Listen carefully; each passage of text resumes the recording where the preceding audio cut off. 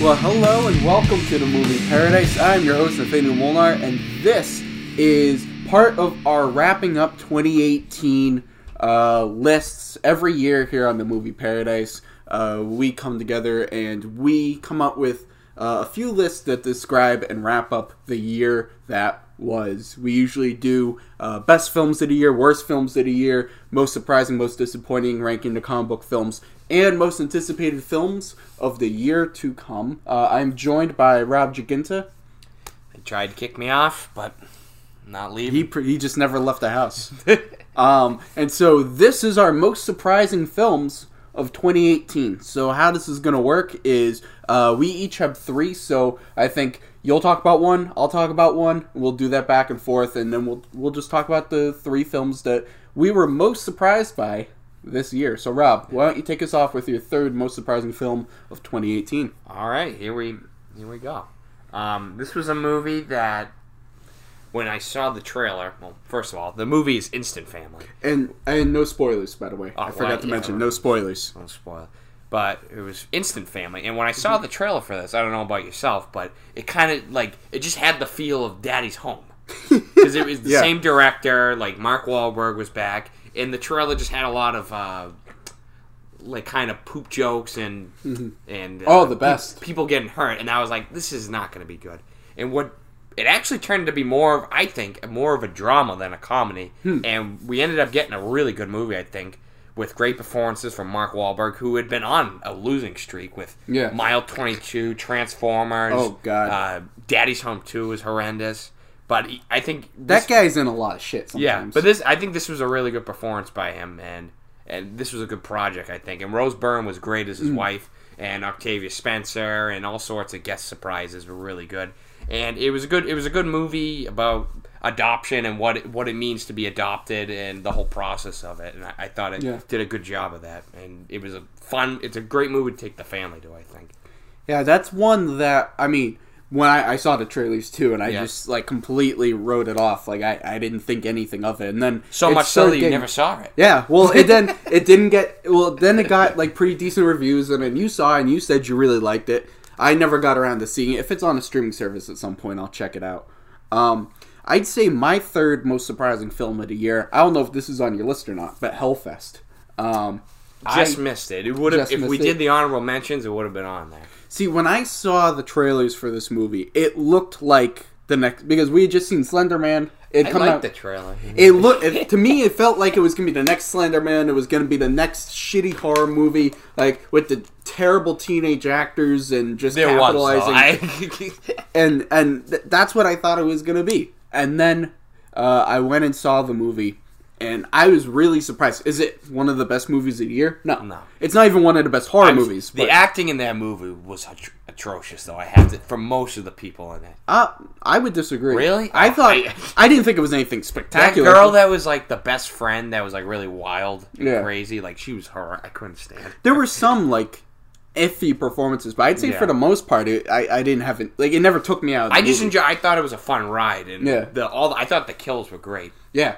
That was a movie that benefited from being R significantly. Because if that was PG-13, I don't think that would have worked. Yeah, I agree. I completely agree. Would have hated. That probably would have been the worst. Yeah. So I was very surprised by it. It's not one of the best movies of the year, not one of the best horror movies of the year, but for what it was, I went in and I was not expecting anything really, and I really enjoyed it. So that's my number 3.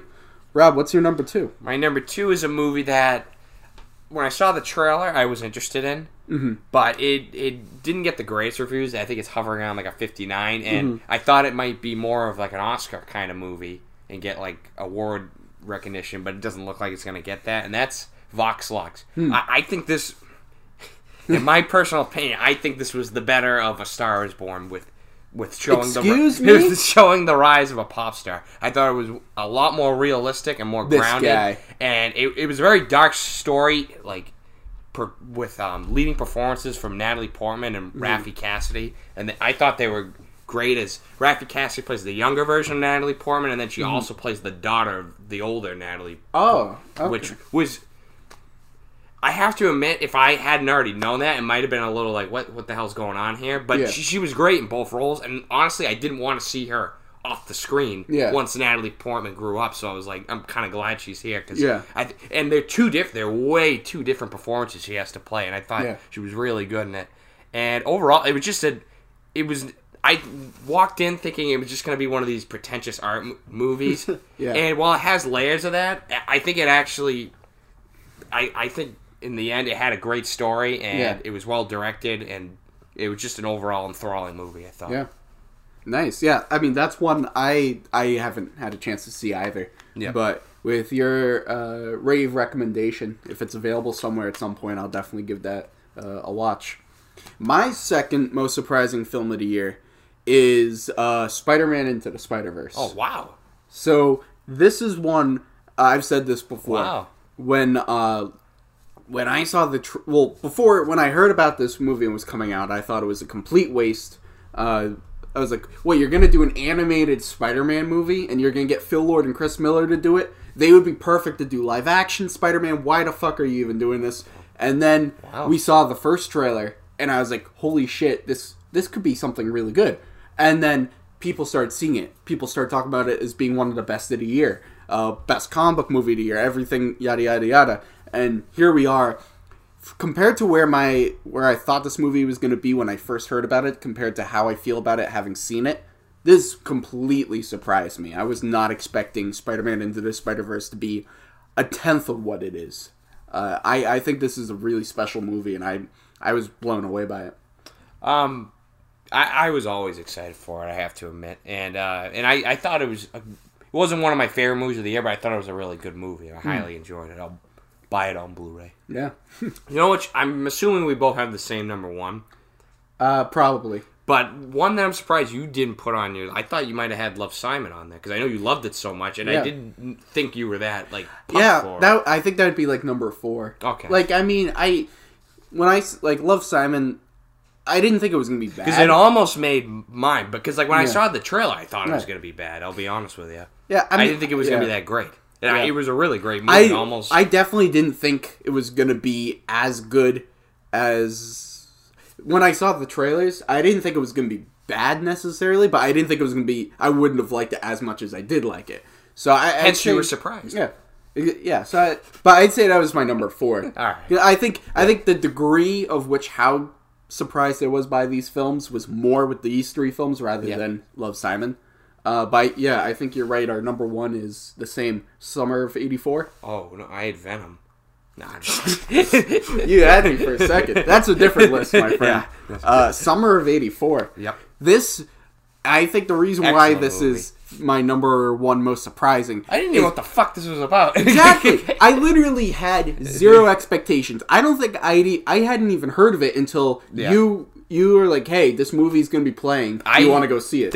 That was when I was scrolling on Instagram and it was like it was like a sponsored thing. Mm-hmm. It said Summer of '84 playing on all these dates, and then it's like Salem, Mass with a Q&A, and I was like, oh, this could be... I like going to this theater called Cinema Salem, so I was like, this could be cool. And if there's the guy who wrote the movie there, that could be cool. Yeah. And I didn't watch the trailer. I read the premise, and I was like, oh, yeah, whatever. Yeah. And I was on, this was one of the most suspenseful movies of the year. I completely agree. I was on the edge of my seat pretty much the whole time. And it ended in such an unexpected way, too. Yeah. It ended way darker than I thought it was going. I thought it was going to be, the cheery ending, and it wasn't. And I loved that about it.